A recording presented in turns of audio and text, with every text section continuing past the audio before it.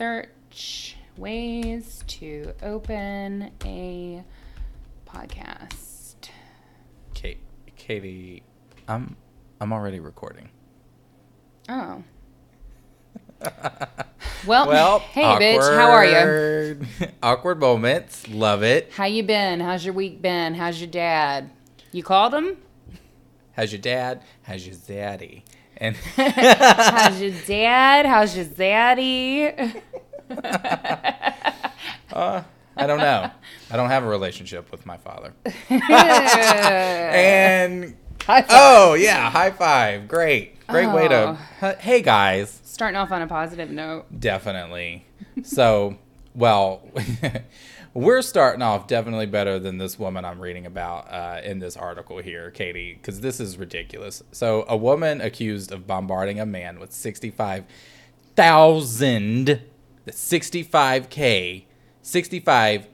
text messages after a single date is now believed to have sent more than twice that amount. Girl, hang on a minute. I have so many questions. First of all, it's rude of you to share my personal life details on the podcast. As if you don't already, though. Yeah, true. No. Can we just look back at your Instagram post? Can we talk about... I'm not talking about the fact that I fill content holes with just photos of myself. You don't... That you fill content holes... Okay, I'm with not going to... Yeah. Yeah. I was going to say... I was going to say fill holes with holes, but... Ooh, that sounds vaguely existentialist. No. My question on this... You know that you have, like... done entirely too much research into like true crime and crazy people, when my first reaction to that headline, because I saw it earlier today, my first reaction was, girl, what kind of like phone do you have that you have all that memory, honey? Exactly. Because my phone be giving me all these alerts about like storage being low, and I delete like 2,000 photos and like all my apps off of it, and it's still fucking low, but she's sending 67,000 text messages. Boo. We need to talk about your plan. I think we need to talk more about her mental health because, she sent like, it was over a 10-month period. This bitch sent 159,000 texts to this guy, telling him, and I quote, "I'd wear your fascia, your fascia. You are. In the top of your skull, in your hands and feet." One of the alleged texts read. Now, that's interesting because we used the word fascia. What the fuck is a fascia? It's well, you happen to have asked the right creepy bitch. Oh. Fascia, I legitimately don't know. Fascia is like this, it looks like horsehair. It's really thin and sinewy. It's the white, sinewy fiber that holds your muscles to your bones. It's like a tissue that's part of your body. Obviously, that it's what binds your muscles to your bones. It's really hard to cut through, and it's tough and chewy. And I know that from anatomy, not I was going to say, Katie, from committing any crimes. Sure. I am clean. My record is sealed. No. Yeah, she also told him, "I'd make sushi out of your kidneys and chopsticks out of your hand bones." You know what? Is it also weird that I'm not completely opposed to the aesthetic of hand bones as chopsticks? No, it's not. And maybe we haven't stopped to think that maybe that's just her way of letting him know that he's a snack. Listen, I think this harkens back to our first episode, Jilted Lovers. She is obviously very jilted. She's upset. She's thirsty. But you know what? There's a lot of options out there. Ladies, I mean, she's a cute girl.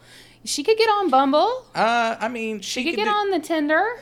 She could do some work with her eyebrows, but I mean, other than that, she's fairly average. I mean, it's all right. Let me see her brows. Here, I remember thinking she was like pretty cute. She was all right. She's. I mean, she's cute. We could fill them out a little bit more. She's got kind of skinny brow. They look like they've been a little bit. Anastasia could help her. They look... Well, you know me. I can't do brows. I'm really bad at it. So I just leave them like they are. Sometimes I fill them in a little bit, but I can't do like the laid for the God's brow. But she's cute. She's sporty. She looks like she would want to like go to a football game with you and like eat some chili. You know what I mean? I feel like she would go to a football game and then eat you. But not if you're in the cute into way. it. Not in the cute way, like in the cannibal way. Not in the me way. I mean, not that's in a the different Kaylin type way. of pigskin, okay? Because I go to a football game with you and eat you. But I need you to live because we got to keep this record clean. Honey. That spotless record. Spotlight. I feel like we have ventured so far off topic. I mean, But that's fine. But that's okay because we didn't say what the topic was. Like, No. maybe the topic is fucking... Crazy bitches who text a lot. Crazy bitches who have an amazing phone plan. Maybe the top... Right? Right. Maybe the topic is she going to cannibalize you or eat your dick? Does she want to eat you or your dick?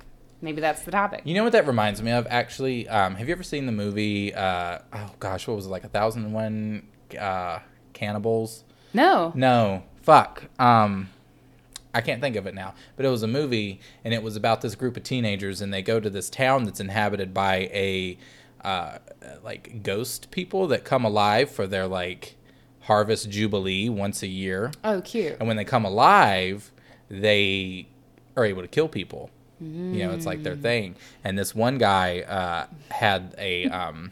he thought he was going to get some head from this girl, this ghost girl. And then he looks down and she has like these fucking monster fucking razor teeth and like bites his dick off. 1001 Maniacs, I think is what it was called.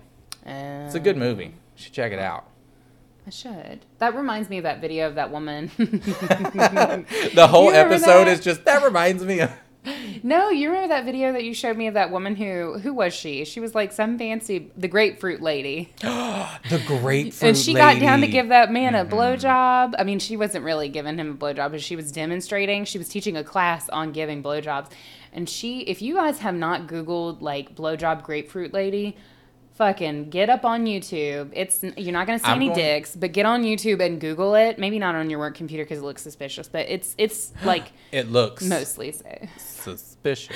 But no, the noise that came out of that woman as she approached that dildo frightened me. I am going to insert a sound clip of that right now.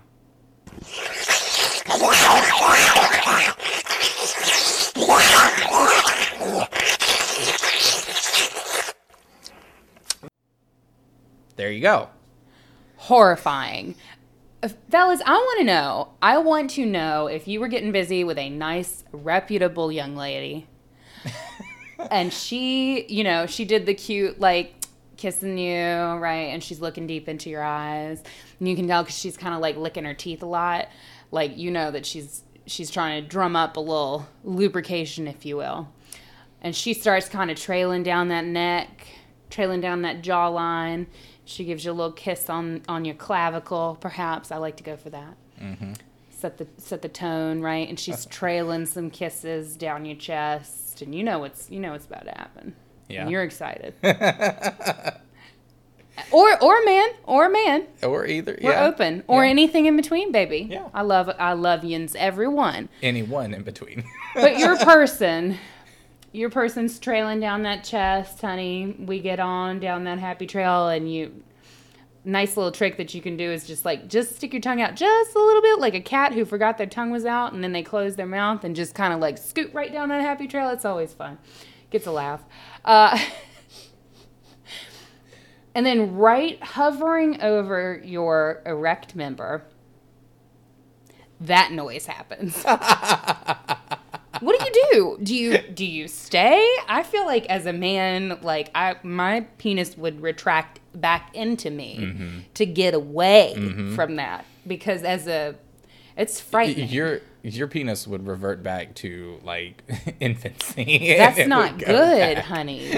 That's not a noise of something that is gonna feel good. Like that's a noise of something that's gonna hurt you, and not in the good hurt. Yeah, I'm about the good hurt. But no. That's going to bite your fucking cock off. That's what's happening. I'm You're not losing your dick. into grapefruit acid in my dick, so... Can you imagine? I can't imagine, like, if you were to get grapefruit juice, this is really graphic. This is the theme today is graphic. If you were to get grapefruit juice, like, in the top of your penis, like, in your urethra, wouldn't it burn like a motherfucker? Fuck yeah. It burns when you fucking get soap in it. Like, can you imagine? Just fucking soap causes it to fucking irritate. Bitch, we are not making mimosas here today. No, we are serving bratwurst, honey. You need to get this fruit out of here. Honey, it's not brunch. It's not. This is Sheets. 2-for-1 special, baby. Right. Burning it up. Exactly. I need you to... So, if you're still with us, they're like, what podcast did I turn into? Sending texts and sucking dick. Okay? Okay? Sending texts and sucking dick. You know? All right. Well, there we go. But no, that is not. Despite my best efforts, that's not the theme today. Bitch, though, before we get into our topic, I'm still so excited about the fucking live show that's about to happen, though. True. So excited. I'm so ready to just fucking hopefully not crash and burn. I'm prepared for crashing and burning. Yes. We get free pie. Yes. We just found that out today. We're very excited. I was talking to the event liaison that kind of put all this together for us, and she I think I mentioned something about pie, and she was like, "Oh, you get comped pie." And I was like, so question, is it what? Because I know they serve it by the slice. I don't know if we get a pie. I hope. Or is it comp slice pie for both? And is it just one, or is it for both? Do we both get a full pie? I don't know. I'm not sure. I'm gonna take what they give me, but I'm so excited that I'm being paid in pie. Even if it's just one plate, I'm like, we'll share it. We'll be fine. 100%. We can do that. Yeah. I think we can do that. But we've working on it, and we are so excited, and we cannot wait. Hopefully it's the first for more to come. Hopefully so. Or they're just never come back. Here's the free pie. Here's the pie. Please leave. Never. The pie is for leaving. Never come back. It's not because you did a good job. It's for leaving. Yeah, but if you guys will be in the area, that's this coming Friday, January 11th. And the show is going to be, I think we're kicking off at 7. So make sure that you are there and in place and ready to go. It's at Dangerous Pies DC. If you search the Haunted Heart podcast on Facebook, it pulls up our group, of course, which if you're not a member, you should be. It pulls up our page for the podcast, which if you haven't liked it, you should. And then it also will pull up that event. And what it is, it's the Haunted Heart podcast and Critically Acclaimed, which is a music podcast that will be, we're going to do a show. And then Critically Acclaimed is going to come on right after us. So we'll all stay and obviously support them. They're really cool. I think they're interviewing a music artist or something. So that'll be really interesting. And hopefully we won't scare everybody out of there with our set. We're really awkward, openers. We were so awkward.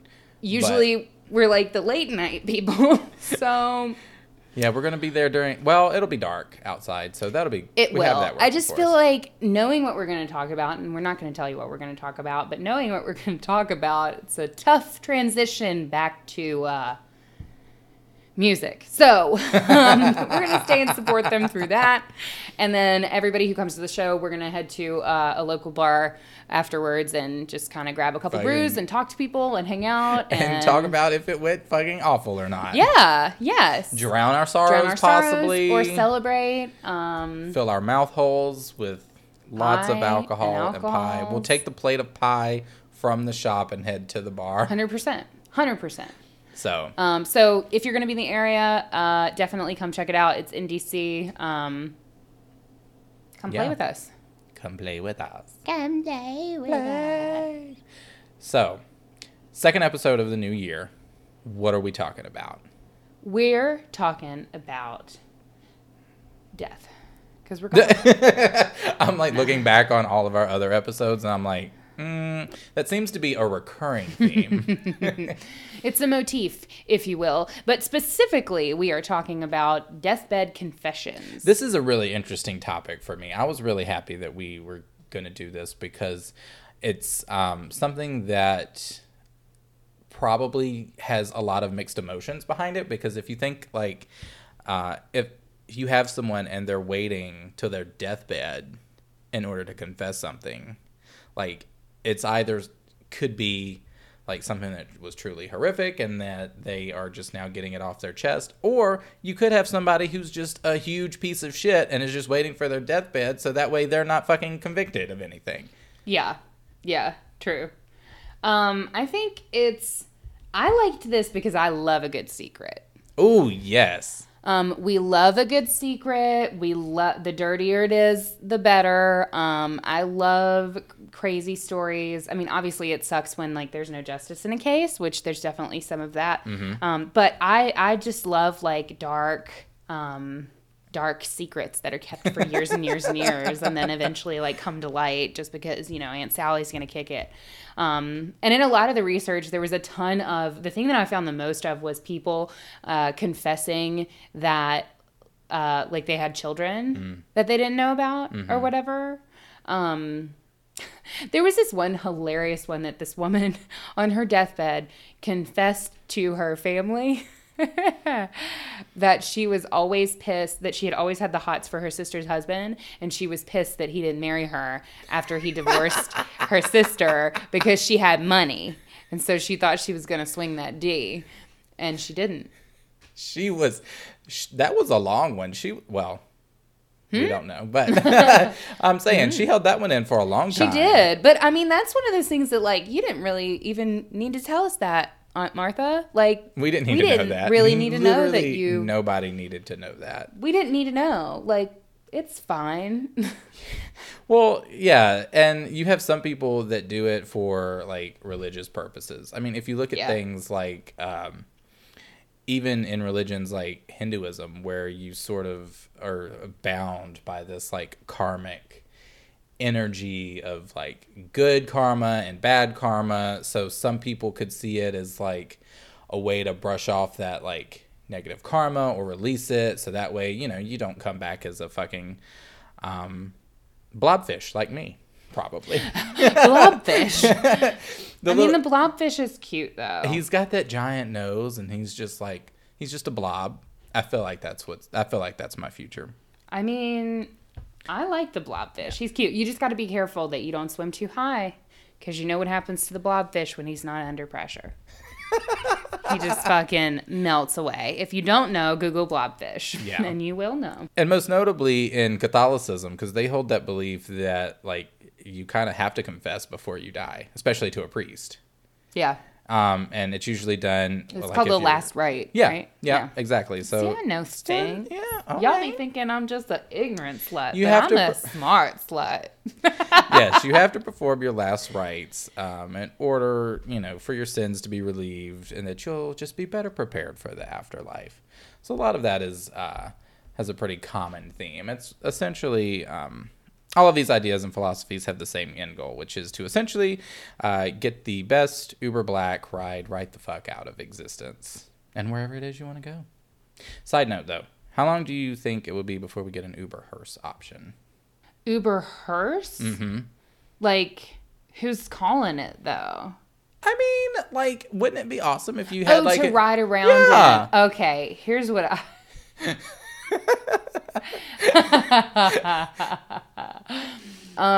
See, I was thinking like you die and you need a hearse to get to the funeral party. No.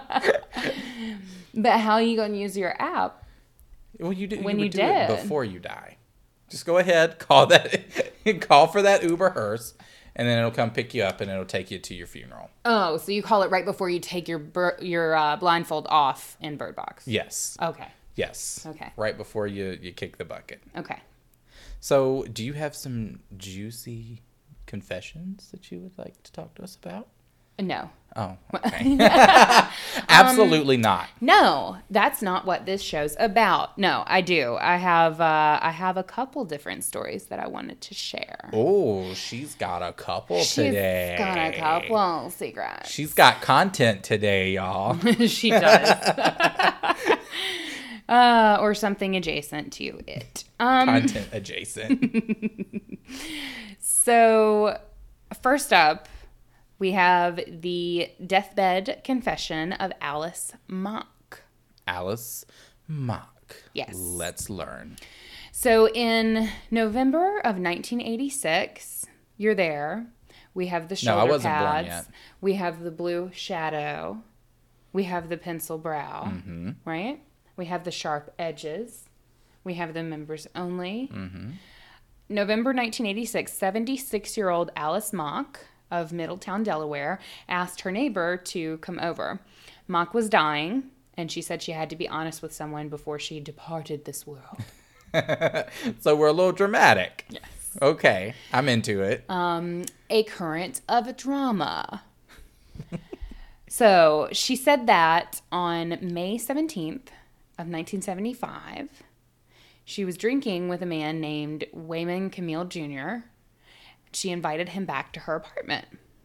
He agreed and went back with her to her place where the two drank some more. He thought he was going to get that grapefruit. He did. He did.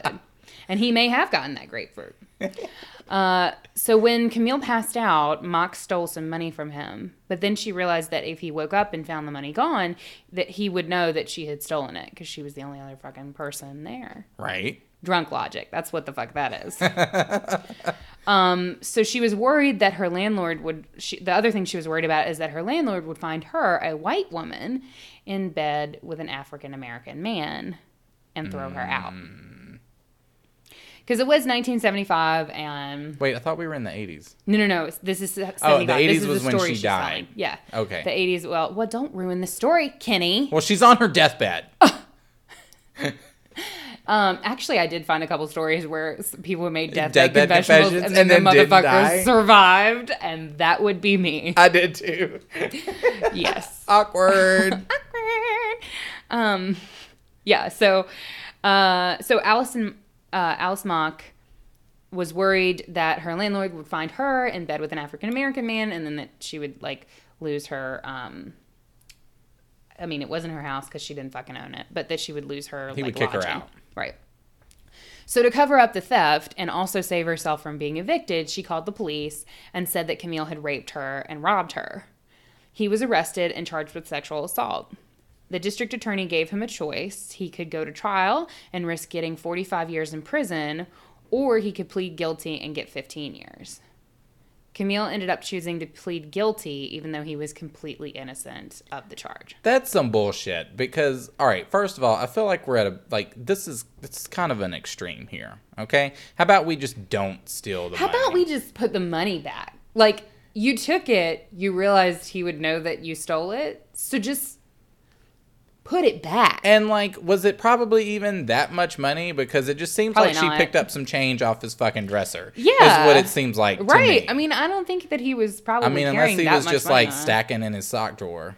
Maybe. But no, they were at her place. Oh, that's right. They were at her place. So it would have only been the like, money whatever that he had in on his him. wallet. Like, maybe a couple $100 at most. I don't know. I mean, it was the 70s. In the 70s, so maybe... Like $5. Like, I mean... and that's enough to just buy a whole car. I mean, just put the shit back. I mean, it seems like you were very aware that you were making a piss poor decision with your life, and you recognized that. So instead of just like putting the money back and, you know, everybody being happy, you sentenced a man to prison. To prison? Right. And not to speak ill of the dead, but scuttlebutt was that she was pretty unreliable. Like, if you could imagine the ideal unreliable witness, it's probably Alice Mock. Like, she had engaged in, like, sex work before, but not, like... I mean, I don't use the word prostitute, but she, like, had sex for money. And she, like, was kind of a drunk and she was a drunk whore. And she just did a lot of, like, I'm just going to come behavior. out and say it. She was a drunken whore. I mean... Now, that's fine. I will say, I love a good drunken whore. But Case in point. just I started a podcast with one. Drunk right now. No. Yeah, she's just, if you could imagine, you would be hard pressed to imagine somebody less trustworthy than Alice Mock. And still, the DA decided to move on her allegation, and Camille was sentenced to 15 years in prison for pleading guilty to a crime that he didn't commit. I bet she gave the grapefruit to the DA. An interesting theory. Suspicious. Put a pin in that one. So Mock died several days after making her confession. She actually went unconscious right after the confession and died a couple days later. The neighbor that she confessed to went directly to the police. And in June of 1986, must have been 1987, because the confession wasn't made till November of 1986. So I'm guessing that it's June 1987. Camille was released from prison at the age of 50 after spending almost 12 years in prison. Fuck. Yeah. Yeah.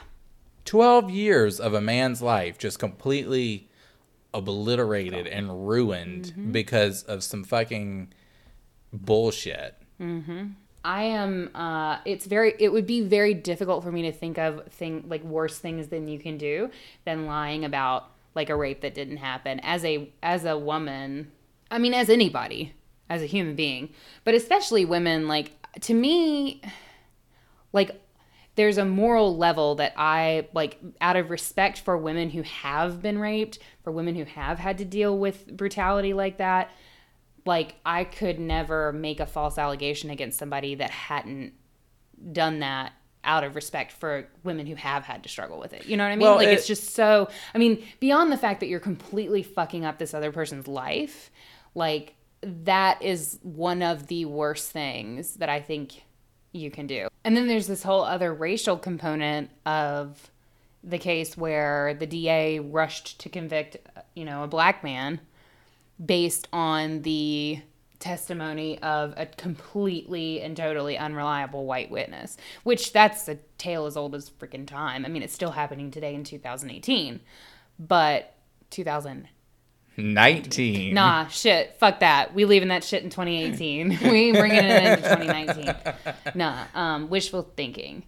But yeah, so I think that I wanted to talk about that one. I know it's like, I mean, it's not a murder, but I wanted to talk about that because I think it had some important elements to it, because obviously there's things that you can confess on your deathbed that aren't murder. Well, it's still fucked up. Yeah, it's super. I mean, it fucked up his life. Right. Forever. Like, Exactly. Not just for the 12 years that he was in prison, now he has to deal with all of that. And even if it is expunged, it's still a factor in his mental health, Well, and it still plays to some sort of, form of just being fucking evil, like, right along with murder. You know what I mean? Because you willingly caused this man to suffer, and you knew that you were wrong, and right. you let the it whole happen. Time. And yeah. That's just, you're fucked in the head. Sorry. Yeah. Yeah. Not cool. No. So that was Alice Mock. Now we will move on. Sorry. Yeah. Rest easy, bitch. Now we'll move on to Margaret Gibson. Okay. So for this one, we're throwing it way back. How far? Back to 1922. Okay. All right. We in the 20s. We in the 20s. Roaring 20s. Cultured. We having us a good time. Roaring 20s. Right before that market crashed. True. The hemlines are short. The hair is short. Mm-hmm. The eyebrows are pencil thin, baby. The eyes are smoky. They are. And silent film is a huge deal. Mm-hmm. So William Desmond Taylor was a famous actor and U.S. film director in the early days of Hollywood. Mm-hmm. In 1922, Taylor's career was cut tragically short when he was shot to death. And that case became one of Hollywood's most famous scandals and mysteries. Ooh, we love a good mystery here. So fast forward 42 years later. Fuck, okay. In 1964, because that's math, A reclusive old woman living in the Hollywood Hills was suffering from a heart attack and summoned her neighbor.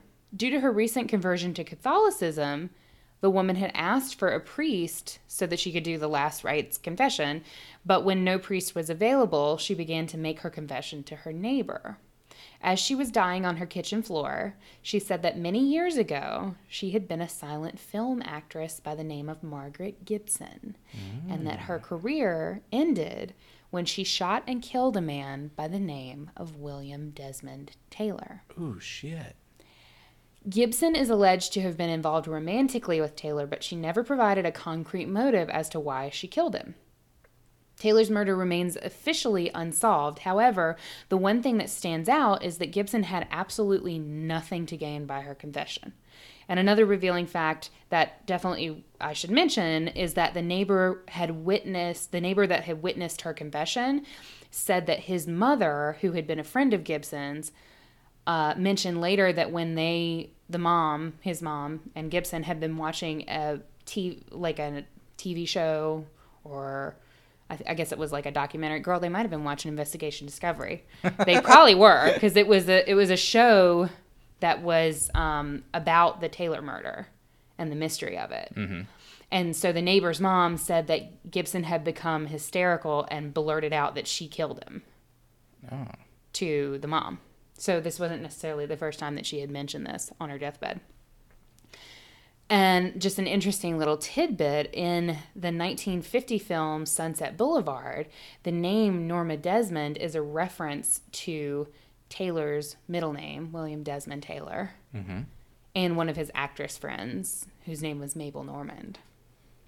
So in my mind, maybe William Desmond Taylor, was cheating on Miss Gibson with Miss Mabel Normand. Unsubstantiated completely. I just fucking made it up. Like, completely theories here.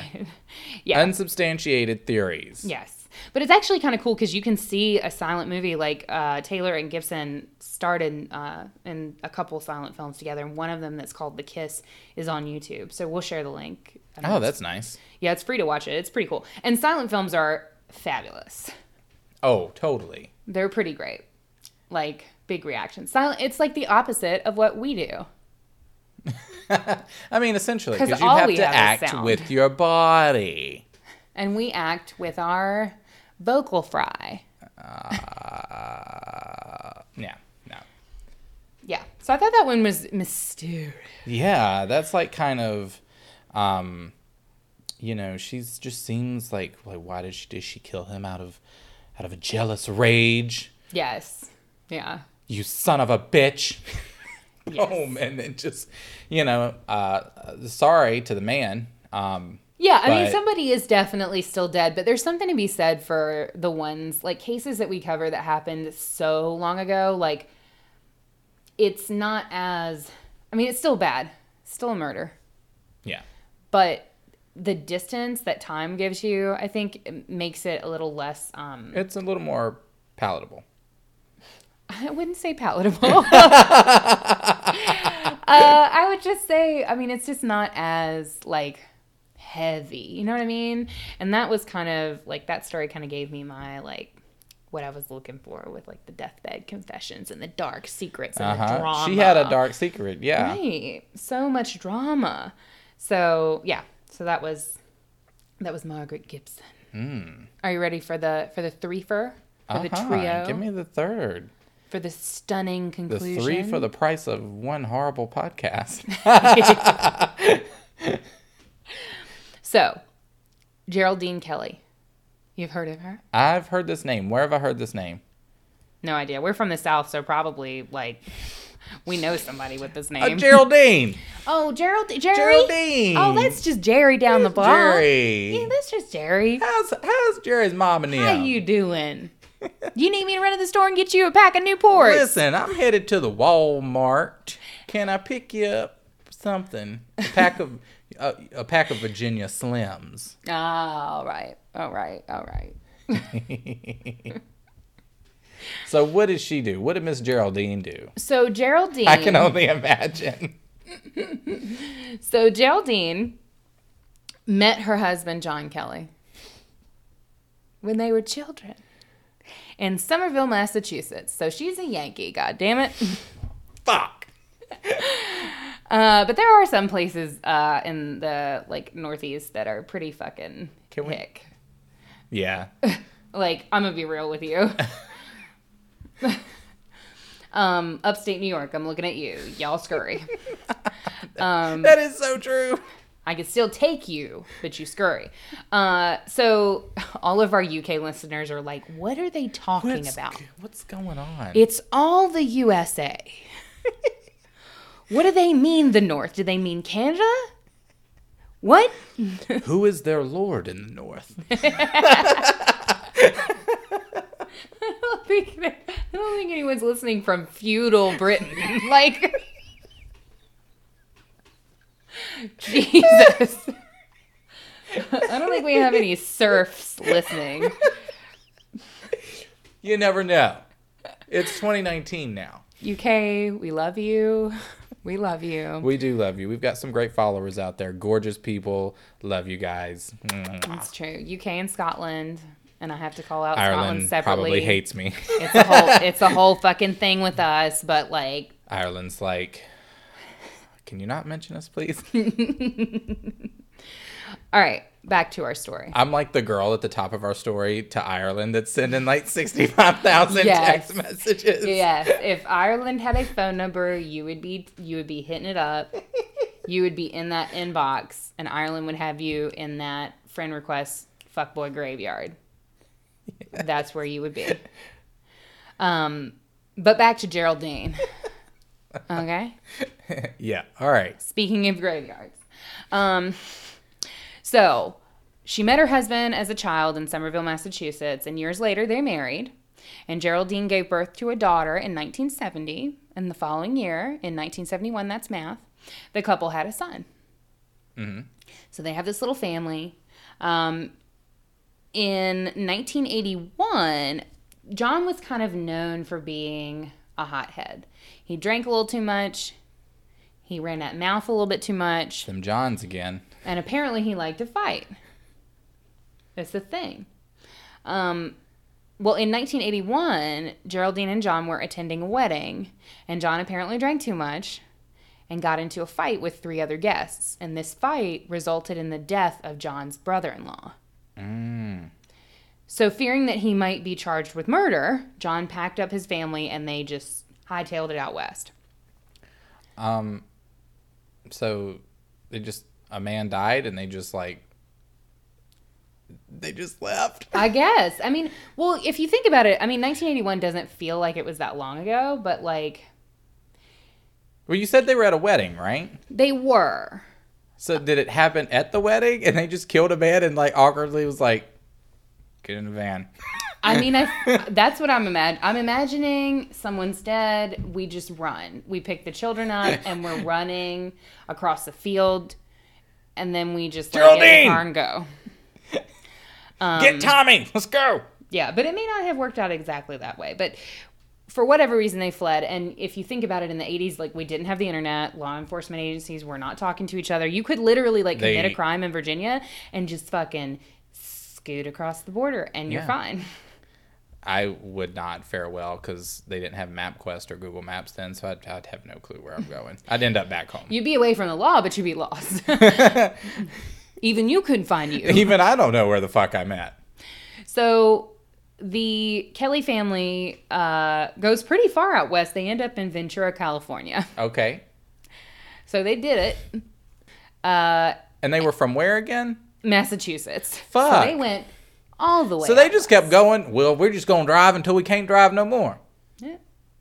My mom used to say that as a kid. Whenever I would piss her off, she'd be like, I'm just going to get in the car and I'm just going to drive until I can't drive no further. And then I'm just going to keep going. And that's why... And that's why I have abandonment issues. I'm just kidding. My mother's an angel. My abandonment issues must come from somewhere else. So in Ventura, California, John and Geraldine landed jobs at a motel. And I'm yeah, sorry. It's really classy. I'm sorry. So what was he doing? Was he like I'm imagining she's like cleaning things and like making things homey, and he is like fixing things and like being a handyman. Yeah, he's like the motel handyman. Right? And she's like making beds, but they're Yeah. really bad at it. Like she's not like a homemaker, so you she's and me just trying there. to do this shit like So she's just standing at the edge of the bed trying to figure out how to do the hospital corners on the bed, and she's just like, Fuck no. Fuck it. And he's like standing next to a fucking broken AC, and he's like, nah. This is a motel, not a hotel. So we're going to adjust our effort accordingly. Right. Open a window, motherfucker.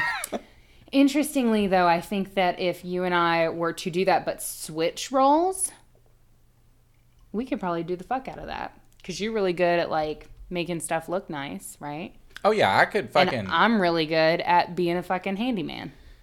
Yeah, I mean, yeah, totally. I could see that. That would definitely work. We could do that. I would put on an apron. Yes. Here we go, 2019. Gender roles who? Into it. I'll wear a tool belt. Gender roles who? We don't know her. We don't know her in 2019. Totally. All right. So John and Geraldine, they're working at the motel. John continued to drink, and the couple would fight very often. Geraldine suffered domestic violence on a regular basis, and it was so bad that the kids actually moved out in 1989 and became estranged from their parents. Okay. So what we have here is a broken family. Oh, yeah. There's a big old crack. Yeah. Right down that family portrait. Yep. So that's kind of how they left things. And then in early 1992, the kids got a call from Geraldine, and she told them that John was dead. He had been struck by a car while he was out of town. And she relayed a similar story to the owner of the motel. Geraldine continued to work there at the motel for 6 years until she moved back to Somerville in 1998. So in November of 2004, Geraldine was gravely ill, suffering from breast cancer. Do you like how I did that, gravely ill? Gravely ill. She was gravely ill. Gravely ill. So dramatic. Gravely. So yeah, she's got breast cancer. She's not doing well. And her daughter came to see her. And the daughter was very surprised when 13 years after the death of her father, her mother confessed to his murder. I knew it. I knew that bitch did it. It is a Deathbed Confessions episode. Come on. I don't know that I can give you credit for knowing. The damn... he was struck down by a car. Well, he was out of town. He was out of town. Yes. So 13 years later, Geraldine confesses to the murder of John. She said that she shot him in late 1991 after suffering his abuse for many years. And then she told her daughter exactly where to find his body. Curious. Wait, so she didn't run him over? No, she shot him. All right, I'm a little disappointed. I was really hoping she actually ran him over. All right, well, let's see if this makes up for it. So she didn't just tell her daughter that she killed him. She told her daughter exactly where to find him. Uh-huh. When Geraldine had moved back home to Somerville, Massachusetts, she had hired a moving company. And one of the items that the moving company moved for her was a large, locked freezer. Oh, no. Which they removed from her lodging in California, loaded up in a truck, and drove across the country to be stored at a local storage facility in Somerville. So authorities investigated, and they found human remains in this locked, unplugged freezer that was in the Somerville storage room.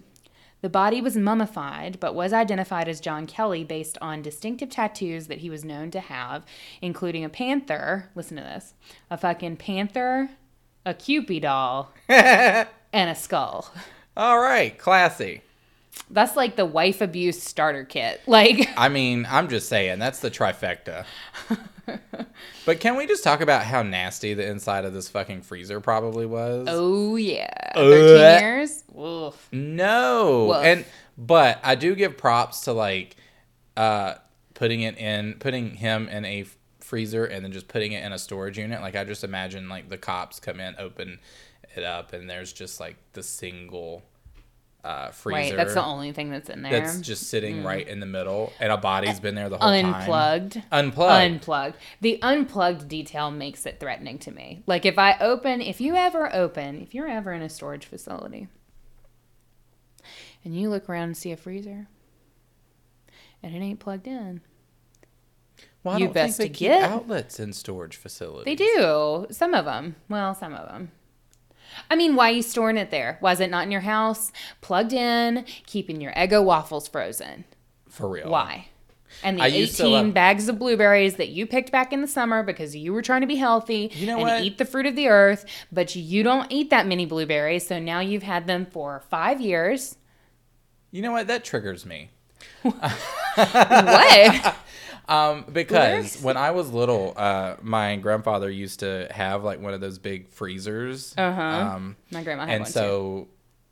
Like, I would always go down, and that's where like the ice cream treats would be, and like the frozen popsicles. So sometimes there would be there would always be some form of like popsicle ice cream down there for me, but I never knew which one it was. So like I'd go down, and then they would have bought something for me. And it could have been a bag of popsicles, or it could have been the push pop Flintstones, which were my favorite. Those were good. But it was never I did not. It was never a body. Little like 6-year-old me goes to get a popsicle and just sees the body, moves the arm, grabs the fucking Let me just get my Flintstone pop. Grabs the Flintstone push pop. Excuse me there, sir. 10 out of 10 would happen. Would do it today. Oh, yeah. So as long as it was frozen. So John is identified by his, I guess, 1980s fuckboy starter kit tattoos.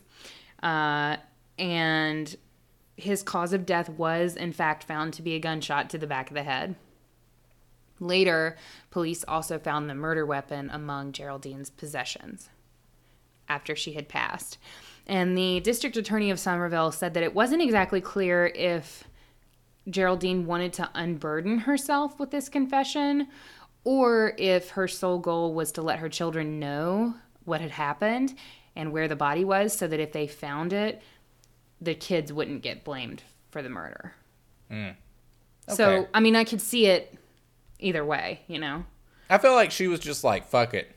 I killed the bastard. Yeah. I mean, again, somebody died.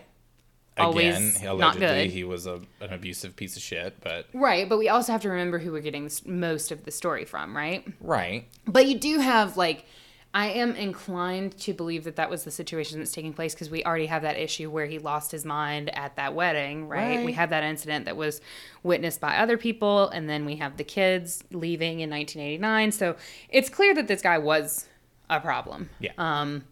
Not that I condone violence. If you're in an abusive situation, you need to seek out resources to get yourself out of it that do not include murder. Yeah. But obviously, in situations like that, I do believe that, the law should be lenient. And yeah, makes for a really good deathbed confession. I think so. So that is my story of Geraldine Kelly. All right, Geraldine. All my mysteries and secrets. All of your women. Oh yeah, they were all three women. All women. They were all women. What is that they say what is that the old lady says in Titanic? The woman's heart is an ocean full of secrets. Something like that. That's beautiful. So I have a case. We're going to call it the case of the unknown woman. Okay. All right. So on March 14th, 1960, I'm taking us to the 60s. Okay. What was going on in the 60s? Liberation. We were burning our bras. We were listening to the Beatles. Mm-hmm. We had some fabulous hairstyles. We had some fabulous tweed jackets. Mm-hmm. Some nice bold prints. We did. We did. Charlie Manson was doing his thing as well. Yeah.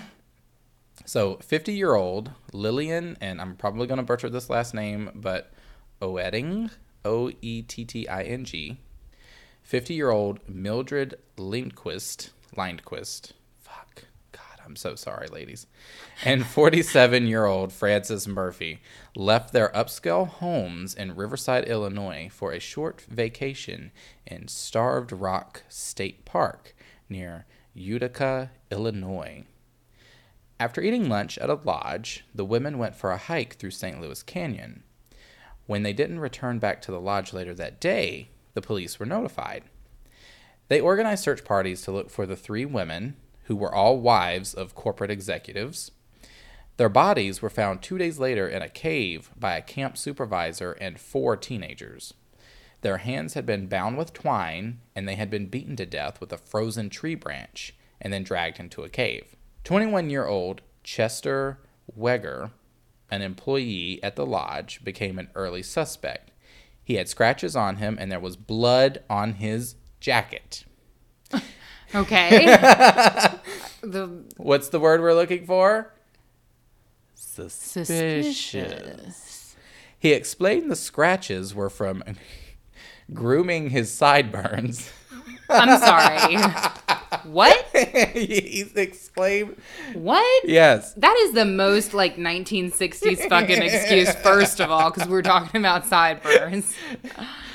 Did they attack back? What? I think they did. They probably did. The fucking sideburns burned back. They did. And he said that the blood on his jacket was raccoon blood. Okay.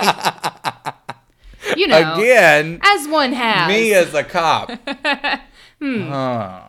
Suspicious. He stained it early. He said he stained it earlier when he was hunting. Now, I'd have to be honest here. I'm like, what were you doing killing raccoons?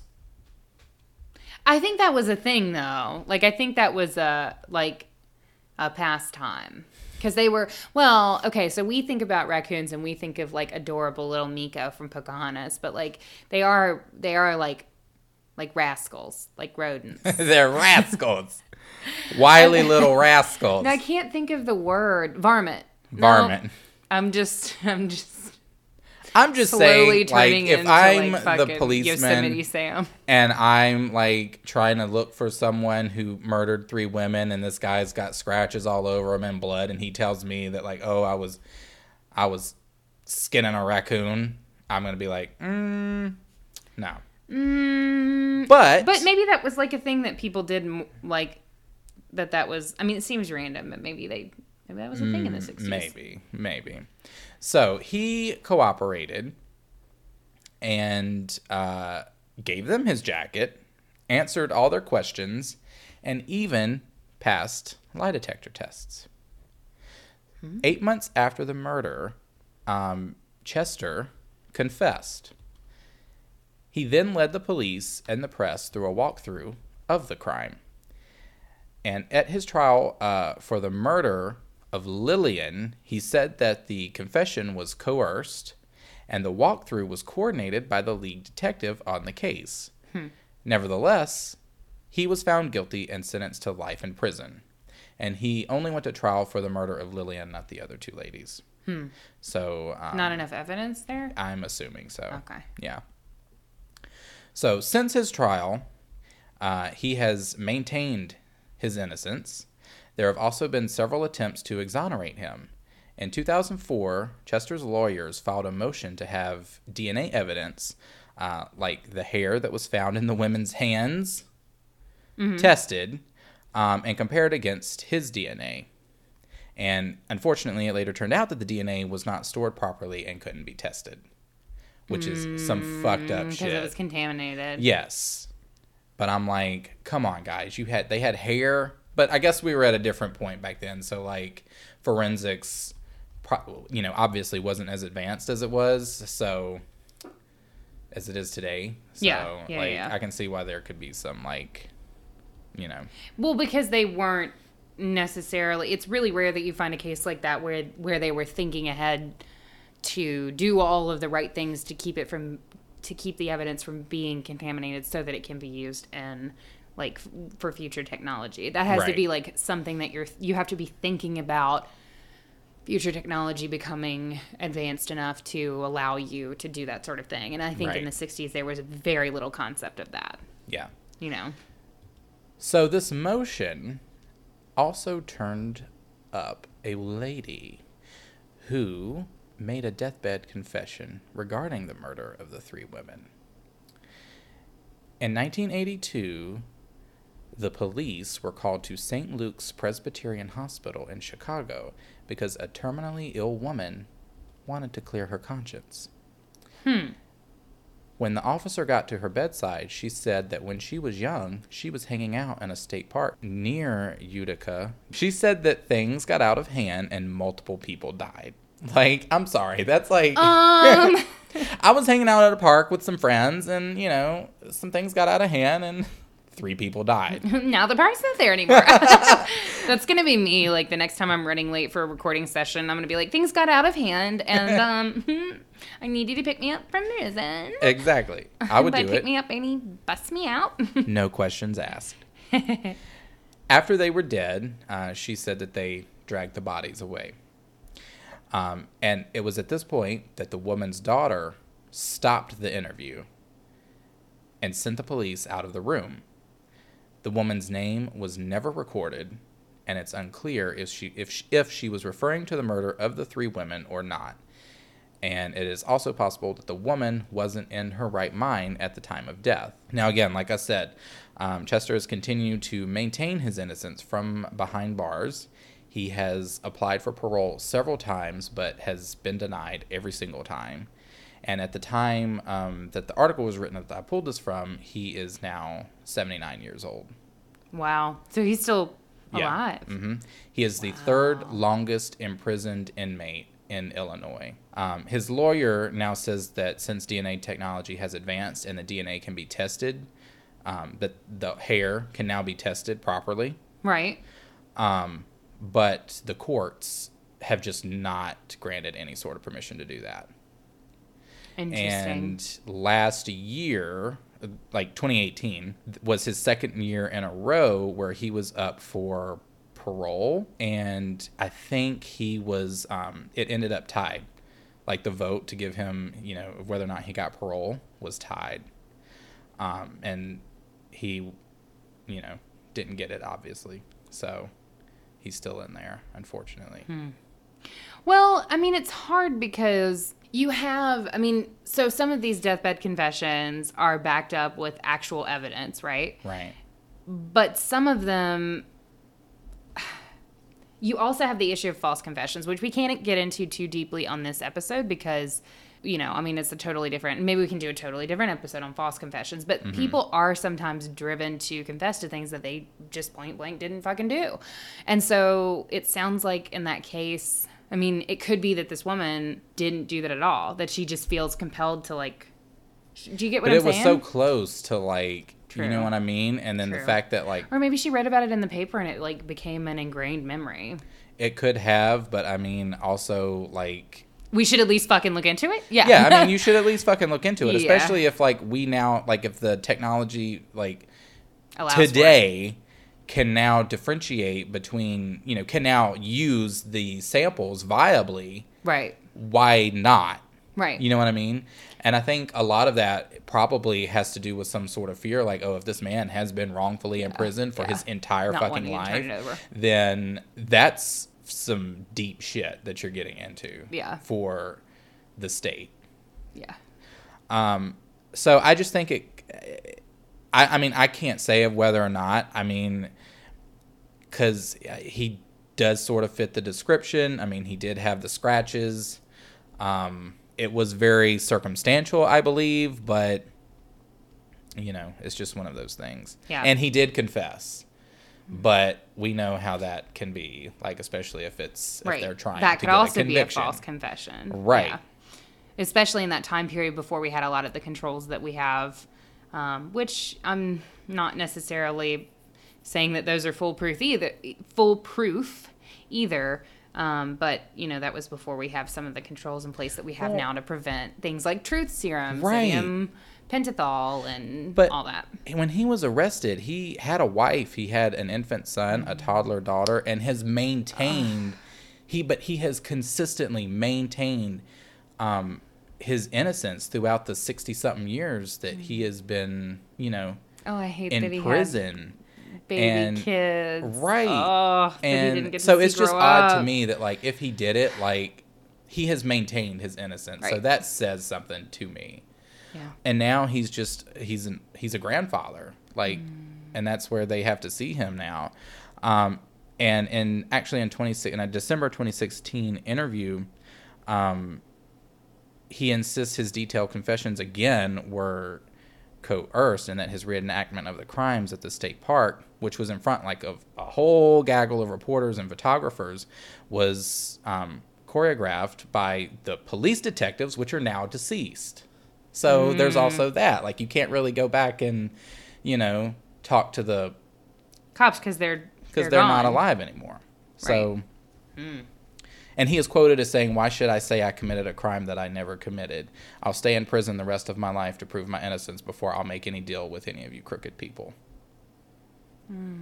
Poor guy. If he really didn't do it. Yeah.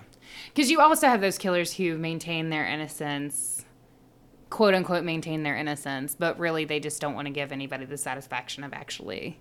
Yeah. Some people, from what I read, they said because they are claiming that he's being denied because he's obviously, quote, not showing remorse. Mm-hmm. Because he's claiming that he didn't do it. Yeah. Right. So, which I don't blame. Like, if I didn't do it, like, I don't know that I could, say that you did. I don't know that I could say that I did. But hopefully, like, if he didn't do it and they can prove that, like, maybe hopefully next year, because I'm sure he'll try again. He's been trying consistently. So, and this year it was at a tie. So, hopefully soon, if he didn't do it, that'll tip. I mean, and I do get, we were talking about why wouldn't you test the DNA if you have the ability to test the DNA. There are a lot of things that go into that decision. There's tons and tons of evidence.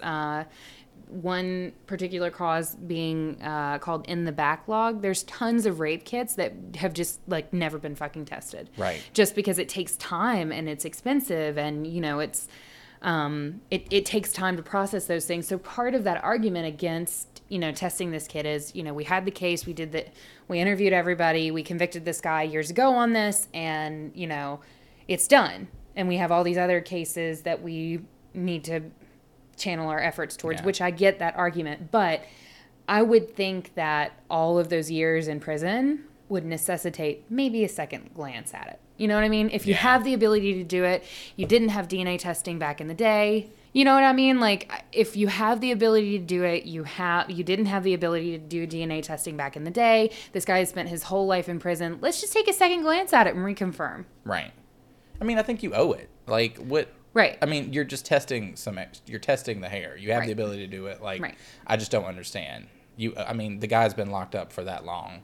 Right. But again, I think that just goes back to like them not wanting to deal with the repercussions of that. Because holy shit, what if it if it didn't turn out to be him? But then there's the whole argument of, okay, well, what if it didn't turn out to be him? Does that necessarily mean that he's innocent? Well, not necessarily. Then we still have like a whole like case about then arguing, the case and is we can argue about this hair. Yeah. And so I think I get the argument to not want to look at it, but I do think that if somebody has spent that long in prison, like you said, you kind of owe it to the process. Yeah. And then, you've got the victims' families as well. Right. They're, they push for the parole to be denied. So, you have to sort of respect how they feel as well. Right. And one of I believe it was one of the granddaughters of one of the victims, she just recounted like how the killings, like the toll that it took on their family, and everything that they had to experience way back then. And she feels for the family of this man, but is quoted as saying, "Just as relieved as I was, that's how sad that they were." So it's, Yeah. So that's my case, which I thought was very sad, but very interesting. Yeah. Yeah. Good job. Yeah. Good job, you. Gold star. Gold star for the editor. I believe it's that time, bitch. It is. So if you want to catch up with us in between episodes, we're in your ear holes every Wednesday. But if you want to talk to us on other days and see what we're like on Tuesday or Friday, join the Facebook group. On Facebook, if you search The Haunted Heart, podcast. You can pull up our group. It's a closed group that's for your privacy and for the privacy of everybody in the group. We know that some of you guys don't want everybody seeing all the shit that you post with all your spooky lives. So it is private. Nobody can see what you're posting in the group. Nobody can see any of our conversations. If you request to join, we will approve you. And then you can become part of the conversation there. If you would, search The Haunted Heart on Facebook and also give our Facebook page a like. Just because we need a little love there as well. Again, I'll mention the live show this Friday, January 11th at Dangerous Pies DC at 7 p.m. Come hang out with us. Live, laugh, eat pie. Live, laugh, and fuck. Not promising the third one. Let's see how the drinks go. No. And then on Twitter, we're at The Haunted Heart. On Instagram, we are at The Haunted Heart Podcast. And if you ever want to send us any emails... or confessions. Or your deathbed confession. Are you dying right now? Do you have an immense amount of guilt that you just want to relieve? Send us an email. No, I actually think it would be fun if you have any confession, even if it's please try not to hit us with the big stuff. Like, I murdered 3 men in Albuquerque in 1987. But, just any little confession that you have that you want to do, anonymously, I think that would be cute. So email us at stayspooky@thehauntedheart.com. You can also hit us up at thehauntedheartpodcast@gmail.com if that's easier to remember. Or you can go to our website where we have a bunch of cool merch and shit that you can check out, as well as old episodes, and you can use our contact tab there. Because the contact tab's been popular. It has. We've gotten a couple things on there, which we may be sharing on the show soon. At some point. Soon. So send us your confessions. My confession, okay, I'm going to share mine. My confession is that when I was... You're going to say this after everybody has left because they're like, they're doing the closeout. They're like, bye. Bye. This is for you guys who stay till the very end. It's a special Easter egg just for you. My confession is that in second grade, I stole a tiny little mini nail polish container of powder blue, Wet n Wild nail polish. And I didn't even make it to the car before I showed it to my mom. My mom made me go back inside and apologize. So that's my confession. And I've never told anybody. Wow. Except for obviously my mom.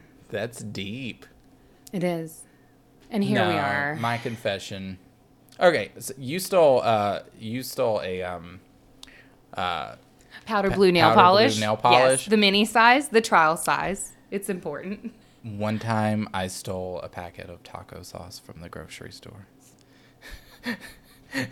The little Ortega taco packets. The powder that you can mix into your hamburger meat in order to make it taste delicious. I stole one of those. Why? I don't know. Wow. And I also used to go through the grocery store and tear off the little coupon things from the readers just because I didn't want anybody to have coupons. Wow. Okay. All right. Well, that's a weird note to end on, but here we are. It wouldn't be the Haunted Heart without it. All right, guys. We hope you have enjoyed this episode, and we hope you have a lovely week. And until we meet again, stay spooky.